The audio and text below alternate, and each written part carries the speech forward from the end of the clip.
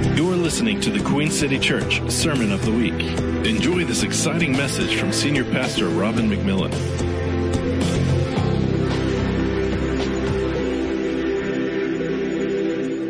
Besides the resurrection of Jesus, the feeding of the 5,000 is the only miracle found in all four Gospels, which I think is very significant. If God tells us something once, it's important. But in the New Testament, he recorded that specific miracle 4 different times. So it must be important, or that would simply not be true. Why did he do that?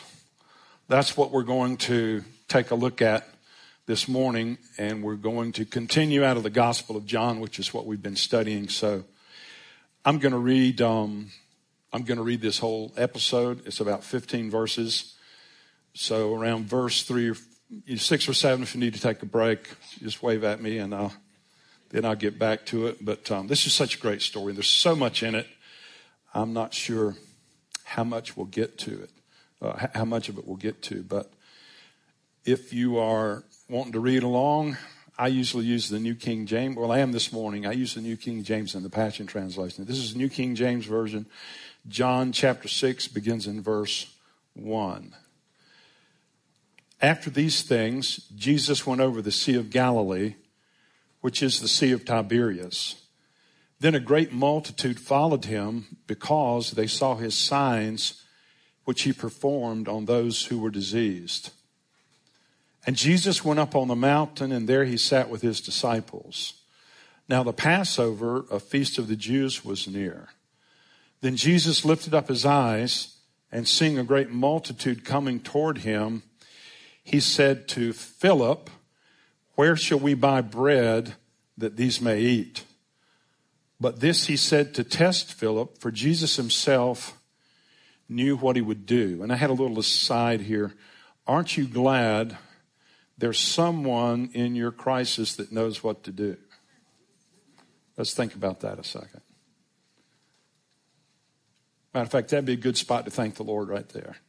There's someone in your crisis that knows just what to do. So Philip answered him and said, 200 denarii worth of bread is not sufficient for them, that every one of them may have a little. One of his disciples, Andrew, Simon Peter's brother, said to Jesus, there's a lad here who has 5 barley loaves and 2 small fish, but what are they among so many? Then Jesus said, make the people sit down. Now there was much grass in the place, so the men sat down in number about 5,000. Actually, they think there could possibly have even been 5,000 families. The reason there were so many people and the reason they were gathered together was they were basically coming to Jerusalem for the Passover. And so I think Jerusalem grew by 1 million people during some of these feasts. And so as they were coming, apparently they'd heard about Jesus. And so 5,000, it says men, but other places it says women and children. There were probably family units came, and Jesus decided he wanted to feed them. So he says, what do we have? And they said, there's a little boy here. Actually, the language, it actually could have been a little boy or a little girl. But they had 5 barley loaves. Now, when you think barley loaves, think Bojangles biscuit.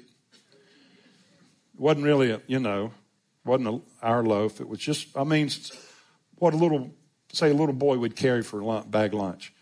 5 barley loaves, 5 biscuits, 2 small dry fish is what it was. And Andrew says, but what are they among so many? Then Jesus said, make the people sit down. Now there was much grass in the place, so men sat down in number about 5,000. And Jesus took the loaves, and when he had given thanks, he distributed them to the disciples, and to the disciples to those sitting down, and likewise of the fish as much as they wanted. And so if you think about this, I have no idea how this actually worked. First of all, how many of you believe this actually happened? That's good. That's a good start. So they had 5 biscuits. And if you divide 5 biscuits among 12 apostles, If it were 6 biscuits, everybody would get a half. So figure it out. And 2 fish, so you would have to divide each of those small fish into 6 pieces. So maybe an apostle got less than half a biscuit and a sixth of a dried fish. And Jesus said, go. Now, who had more faith? Jesus or the apostles? I don't know. It took a lot for those guys before the miracle to tell everybody to sit down because supper was coming, you figure. So Jesus takes it, distributes it to the disciples to those sitting down, and likewise of the fish. And they had as much as they wanted, which is a miracle. So when they were filled, he said to his disciples, gather up the fragments that remain so nothing is lost.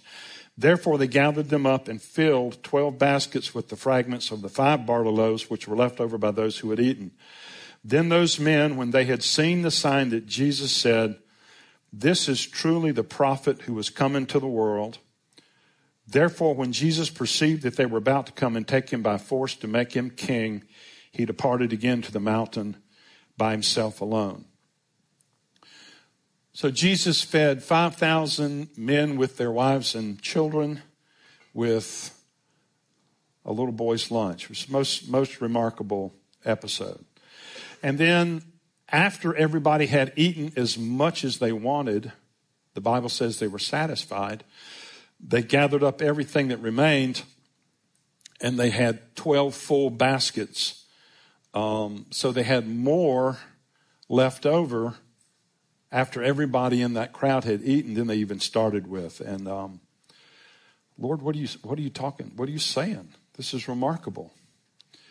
You know, I have heard from ministries overseas, particularly I think Heidi Baker's ministry. They have fed hundreds and hundreds of people at times with just not many chickens. And so these miracles of multiplication, maybe they're rare, but they have continued to happen in different places at different times.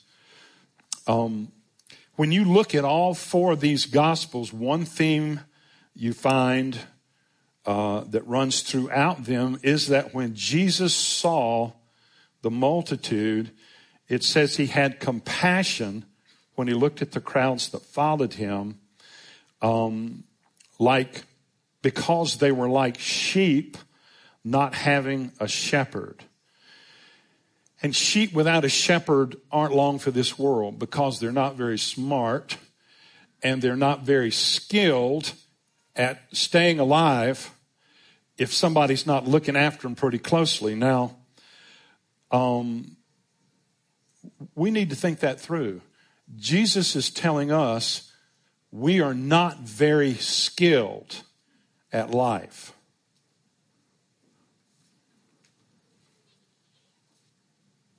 Can you hear that?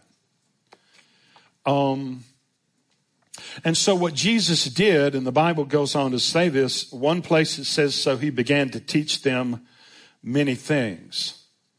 Another one of the parallel verses or parallel passages, the one in Luke chapter 9 says, he received them and spoke to them about the kingdom of God and healed those who had need of healing. So when Jesus looked at the multitude, when he looked at a sort of a normal average group of people, his heart broke for them. And so here's what he decided he needed to do in order to begin to remedy their situation. He needed to heal them and he needed to teach them about the kingdom of God, because their understanding about life was not going to get them through. This is what Jesus thought the world needed. He thought the world needed to be healed, and I believe that's body, soul, and spirit. And he thought the world needed to be instructed, because people are not born. It is not an innate thing within any human being to know how to live successfully. Now, I am sure that can make people unhappy who are very proud of how they have navigated life, but I'm just telling you from Jesus' viewpoint, here's what people need. They need to be instructed in the kingdom of God. They need to be touched by God in ways that will change them, heal them. So, I want to look at some of these verses. In verse 5, it said, then Jesus lifted up his eyes, and seeing a great multitude coming toward him, he said to Philip, where shall we buy bread that these may eat?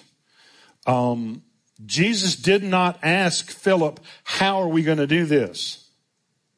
Because he already knew how he was going to do it. But what he was asking Philip is, Philip, where will this come from?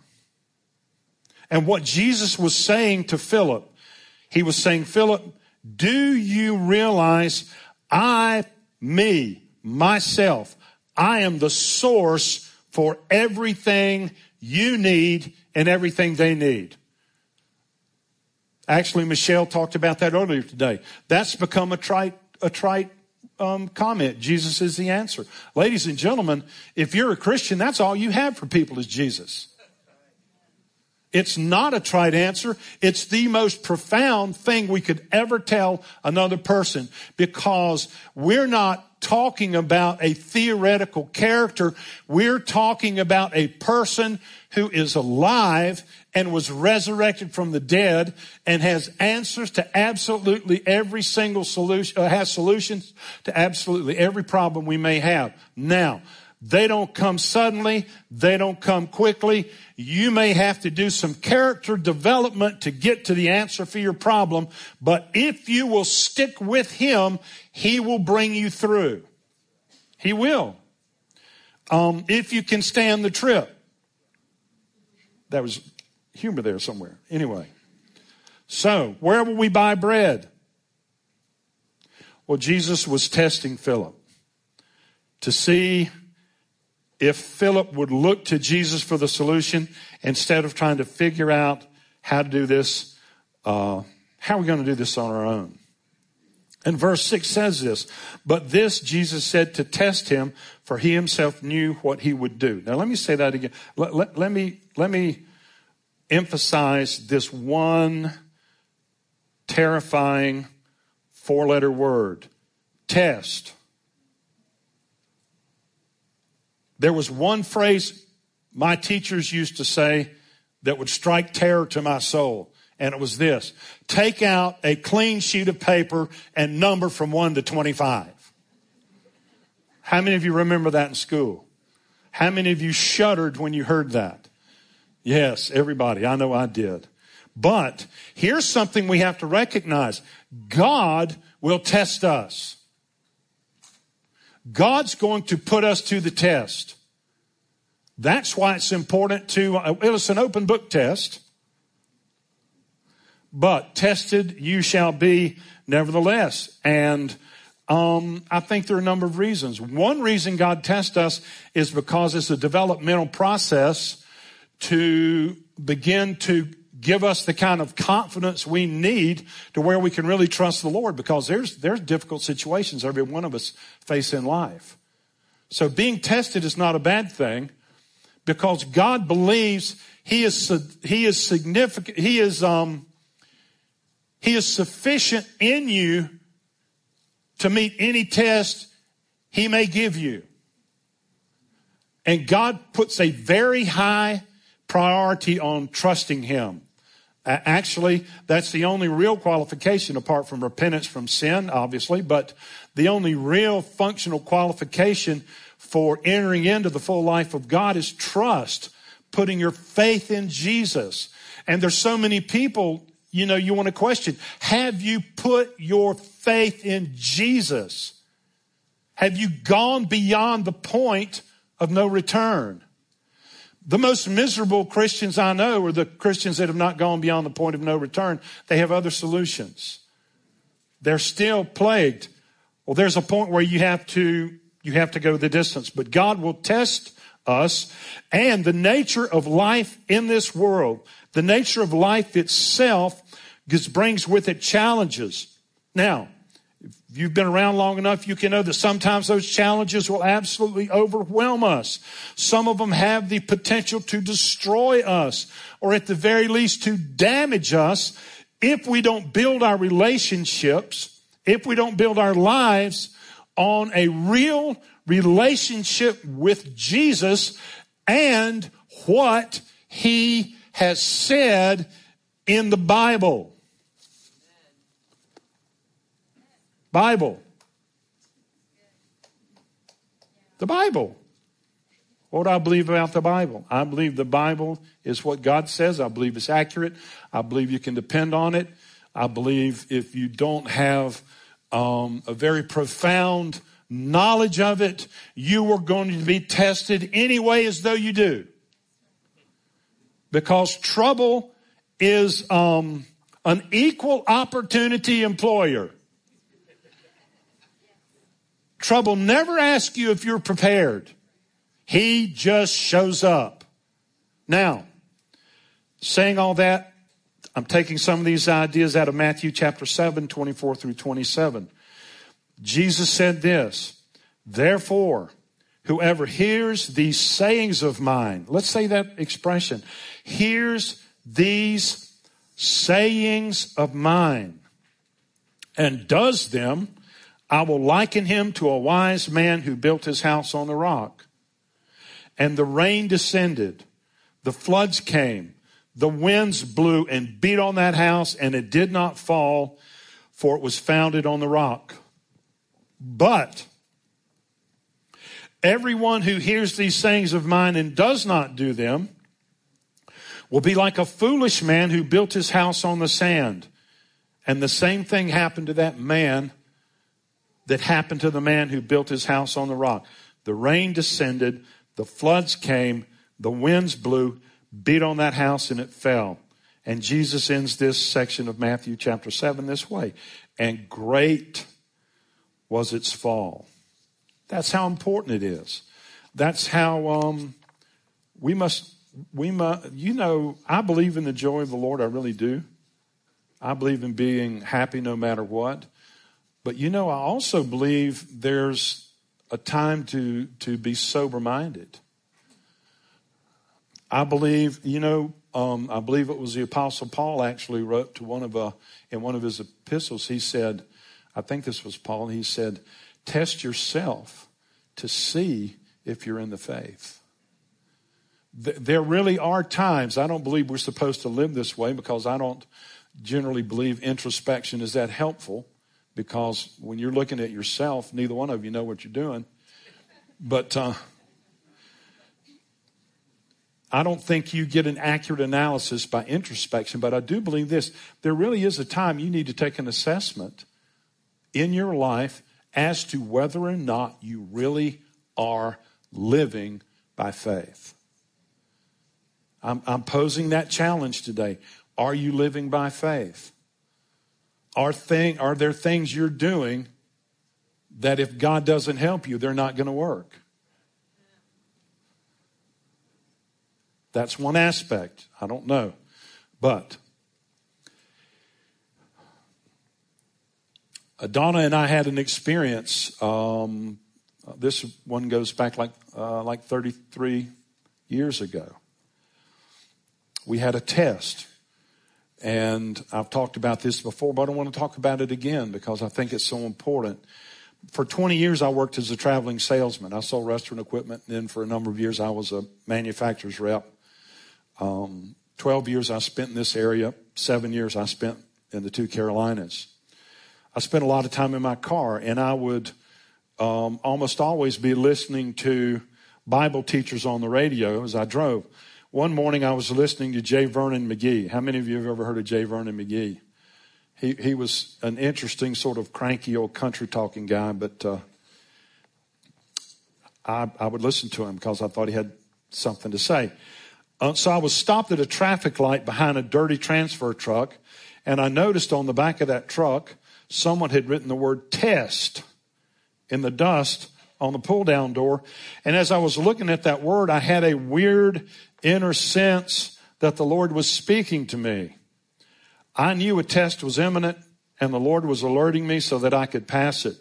Then at that very moment I thought that, J. Vernon McGee quoted Isaiah 46, 1 through 4 with some commentary. So this is what he said. Baal bows down. This ain't going to make any sense, but he's talking about idols. Baal bows down, Nebo stoops. Their idols were on the beast and on the cattle. Your carriages were heavily loaded, a burden to the weary beast. They stoop. They bow down together. They could not deliver the burden, but have themselves gone into captivity.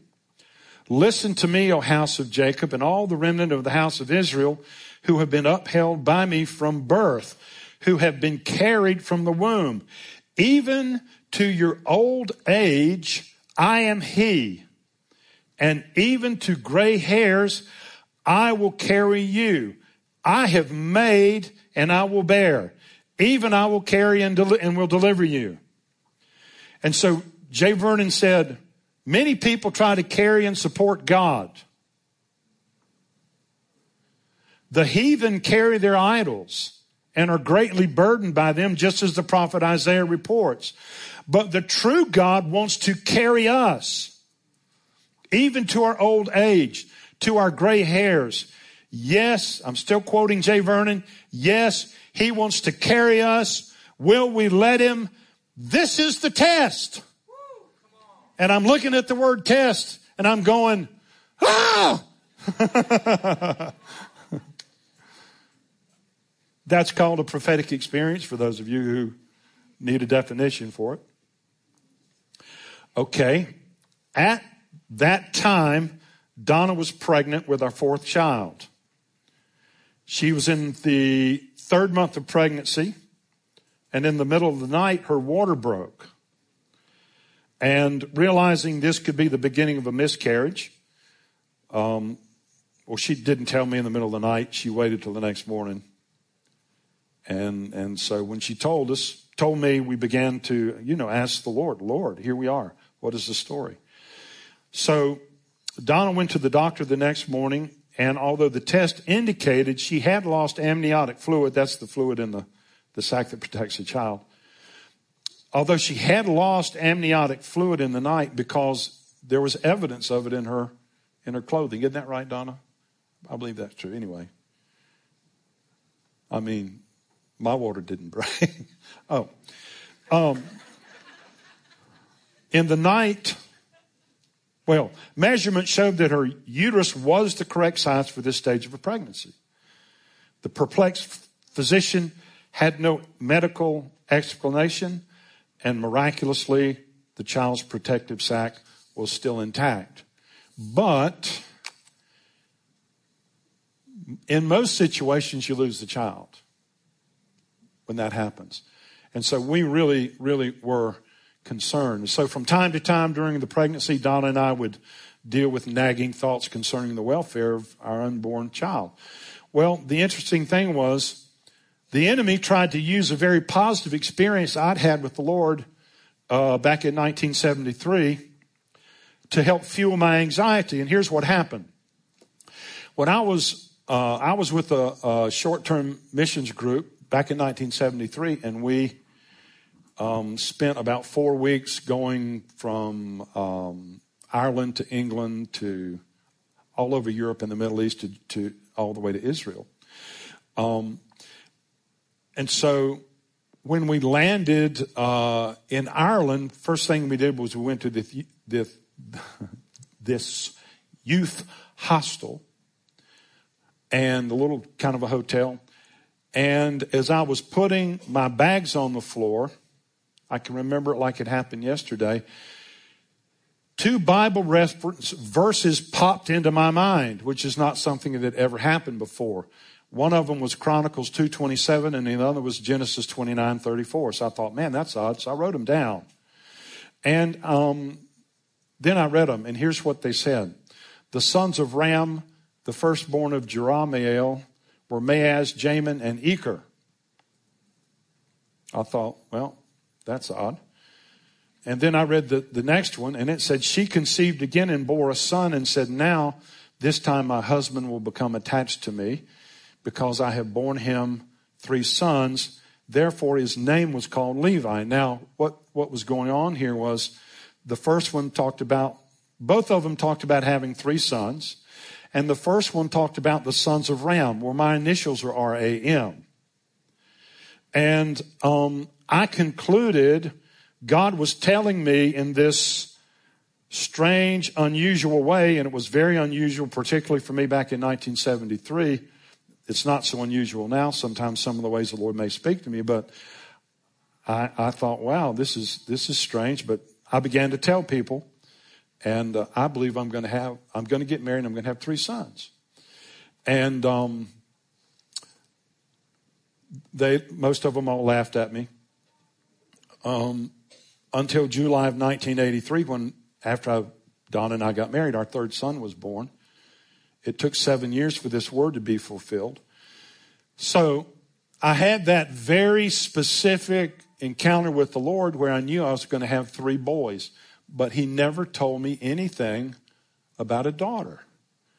And so the whole time this episode was going on about whether we would lose this child or not, it's like the devil would say, you're going to lose that child because the Lord told you about 3 sons and never told you about that daughter. It's because she's not going to make it. So, we battled through, and at a given point, actually I have the date. On July the 17th in 1985, the Lord spoke to me, and I wrote this down. He encouraged me about some particular business problems, and then he ended with these words. And as you rest and trust in me, so shall your child be born without a hitch. And she was. And that was our daughter. We call her Katie. Her name's Mary Catherine. So, what am I saying? I'm saying that we're going to be tested. I had a young man say to me, why should I come to church? I said, statistics prove that even if you come to church and don't pay attention, your marriage has a much higher probability of lasting, even if you don't even listen. That's probably not true, but I mean, statistically speaking. And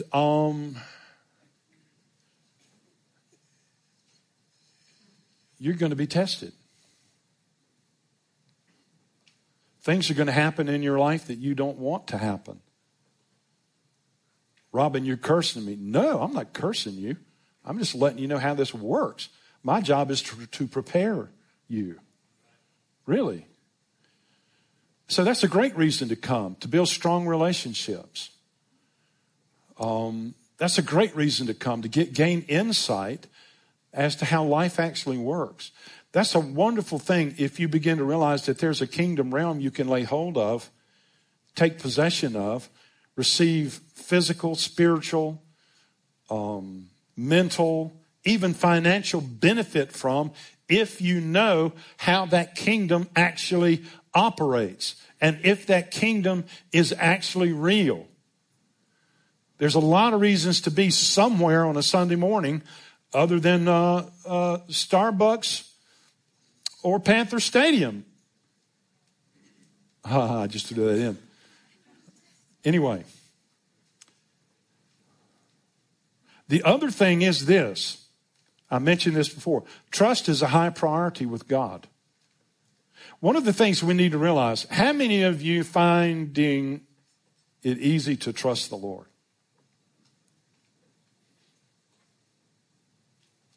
I don't. I find it very difficult to trust the Lord. And I have learned over time it's because it's a learned relational experience.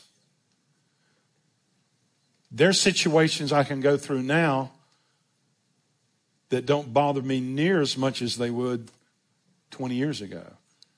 Because I've learned over time I can trust the Lord. It's a learned experience. And one of the things we've got to recognize is our enemy, our adversary, wants to do whatever he can to lie about God, to convince us that he's not trustworthy, because he knows that's the key to destroying our lives. You know, the Bible talks about the devil, and it says the devil, what are the three things he does?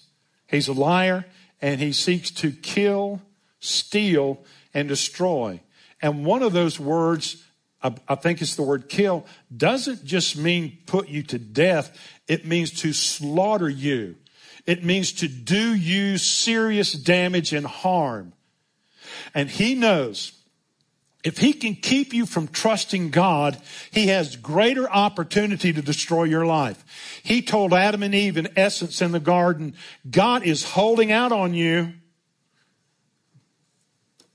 You should go and eat from that tree. You should disobey. He's holding out on you. And look what's happened to us. We're still battling through with the thing that Adam and Eve did. We find in our own nature the inclination not to trust. But we need to learn how to trust God. It's so important.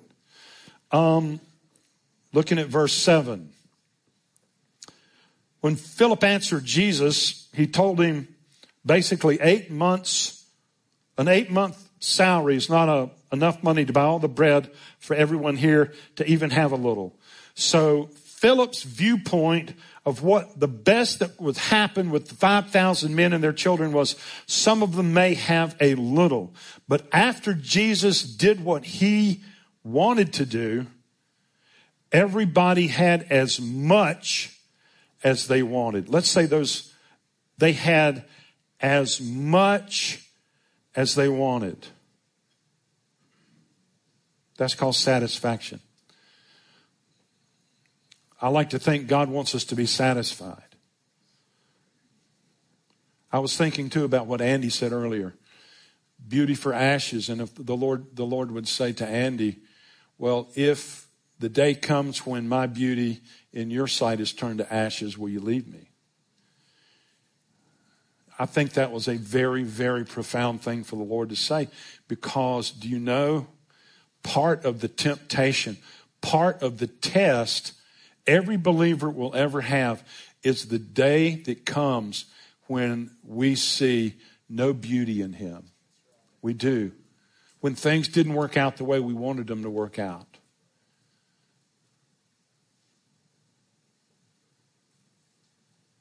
What do you do when you've determined God's disappointed you?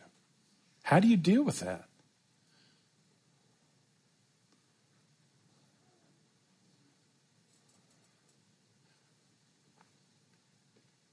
Well, I think one way you deal with it is you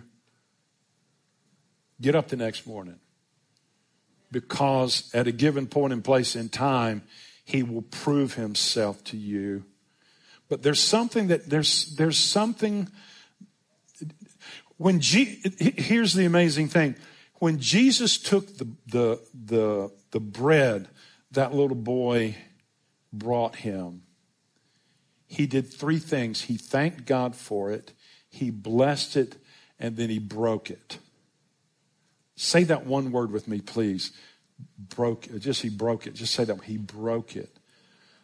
You see, one of the things a lot of Christians do not understand, to be useful, you need to be blessed, but you need to be broken. I think I'm looking over there at Sarah, and I think about John Mark. I think about some of the songs they sing that have gone around the world. Do you know where those songs came from? Brokenness. I think about some of the music Andy Squires writes. You know where some of those best, most profound, most songs that provide the most ministry have come from? They have come from situations and episodes where you were brokenhearted, where you don't understand, where God's a liar, where why did he let me down, where why did he treat me this way? But the truth of the matter is there's something profound that happens when you navigate those kinds of situations and still love him, because he will prove to you. He will give you $1 million from a brokenhearted song. He will give you a life-changing book from episodes of disaster and failure and frustration and disappointment if you stay the course. if you stay the course. Because he says, I will never disappoint you. And so if we're disappointed, we're in an argument with God. We've got to understand we cannot determine how we feel ultimately until we continue all the way through the process to the end of it. And at the end of it, here's what we see. We say that God was faithful. God was reliable. God was always there. God had a solution when we didn't have one. And when we saw it, we knew it was him. And we were so grateful to have had that experience with him, because now we have something to give somebody else when they're in trouble. And you see, that's one of the things Paul tried to teach believers. Your life is not your own. Your pain, your heartache, your suffering is for benefit of someone else. If you can see the redemptive character of God in what you go through. You are not your own, the Bible says. You've been bought with a price. You've been paid for. You've been ransomed. Your life needs to be lived in a way that other people benefit from it. And they will never benefit from it until you have gone through sufficient things to develop a character and a kindness and a faith and a perseverance that bleeds over into the lives of other people who have not come as far as you have yet, but they want to.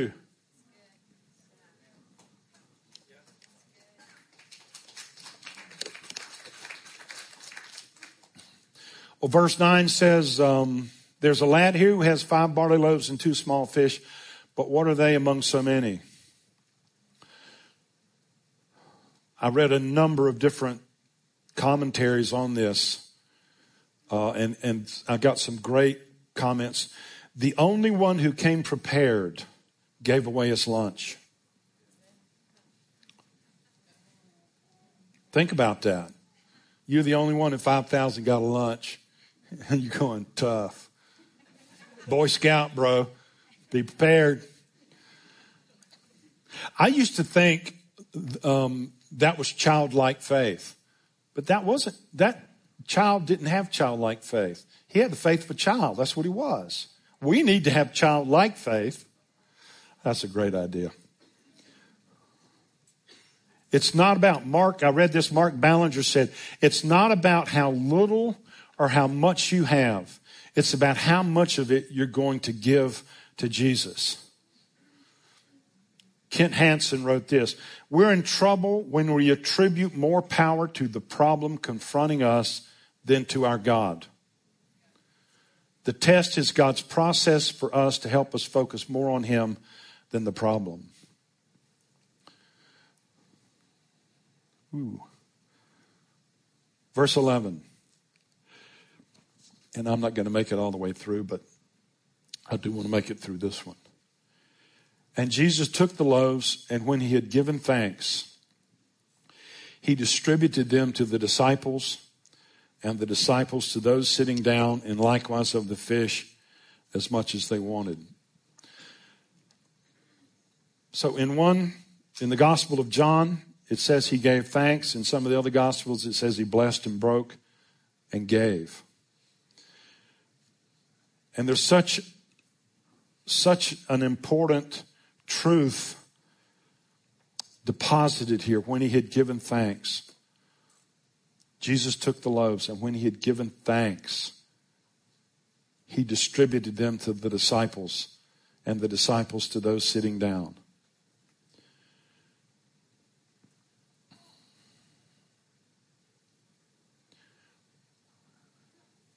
The geographical location where this miracle of multiplication occurred in Luke 9:10 is called, the place was called near Bethsaida.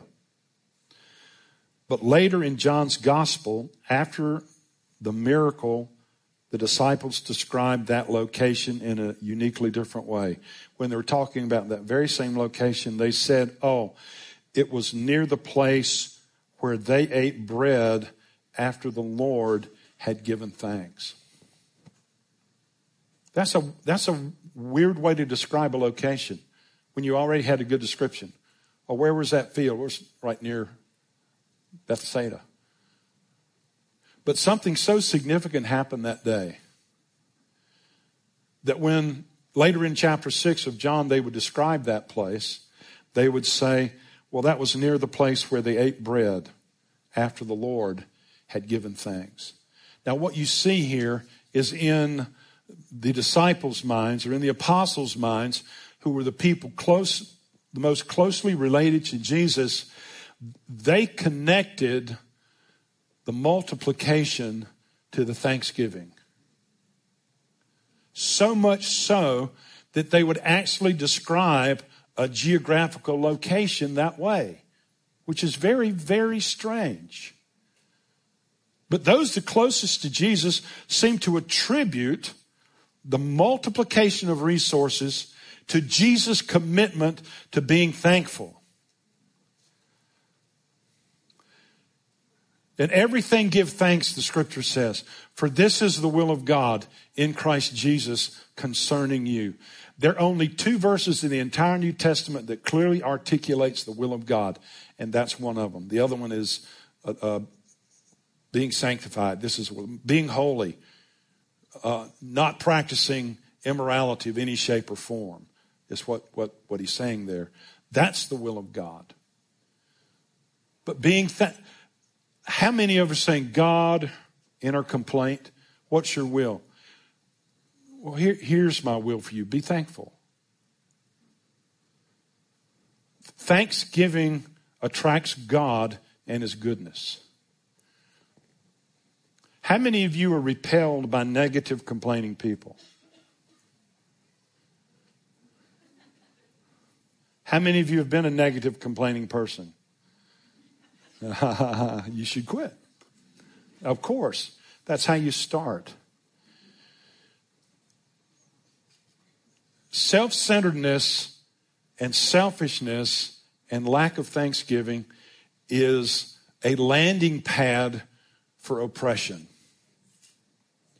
But being thankful, being grateful, offering praise to God attracts all the things God is and does and wants us to have. It attracts him. It's attractive.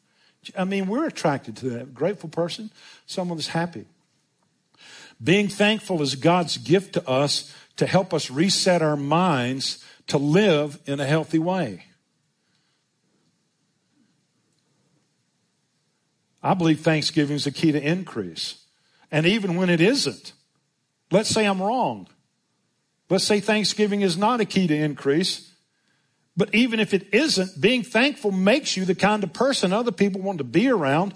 It increases your social value. People like you. Kids adore you. Popsicle companies want you to do their commercials. I just threw that last one in there. But Thanksgiving gives us a focus. The apostles, the disciples focused on what they didn't have. Jesus focused on what he did have. There's just so many valuable lessons in this. So, I'll read one last thing. Maybe. You may remember at the end of that story it says, because Jesus fed everybody, they were going to try to make him king. You remember that part? Well, one of the footnotes in the Passion Translation said this: Jesus knew the time of liberating Israel had not yet come. Men don't just need better government. We need new hearts. We need better hearts. The best government in the world, no matter who leads it or who is involved in it, if we don't have good hearts, if we're not grateful,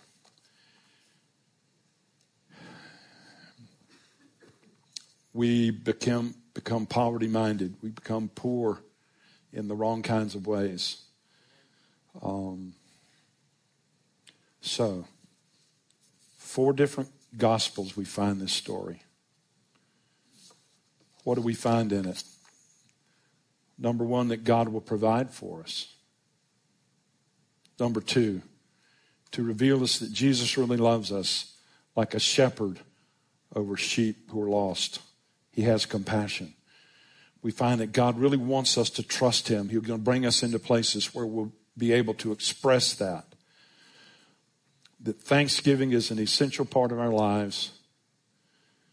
And we are going to be tested in this life, and Jesus wants us to prevail. I heard a guy say, I think it was Francis Frangipane years ago, he says, you never ultimately flunk a test. You just keep taking it till you pass it.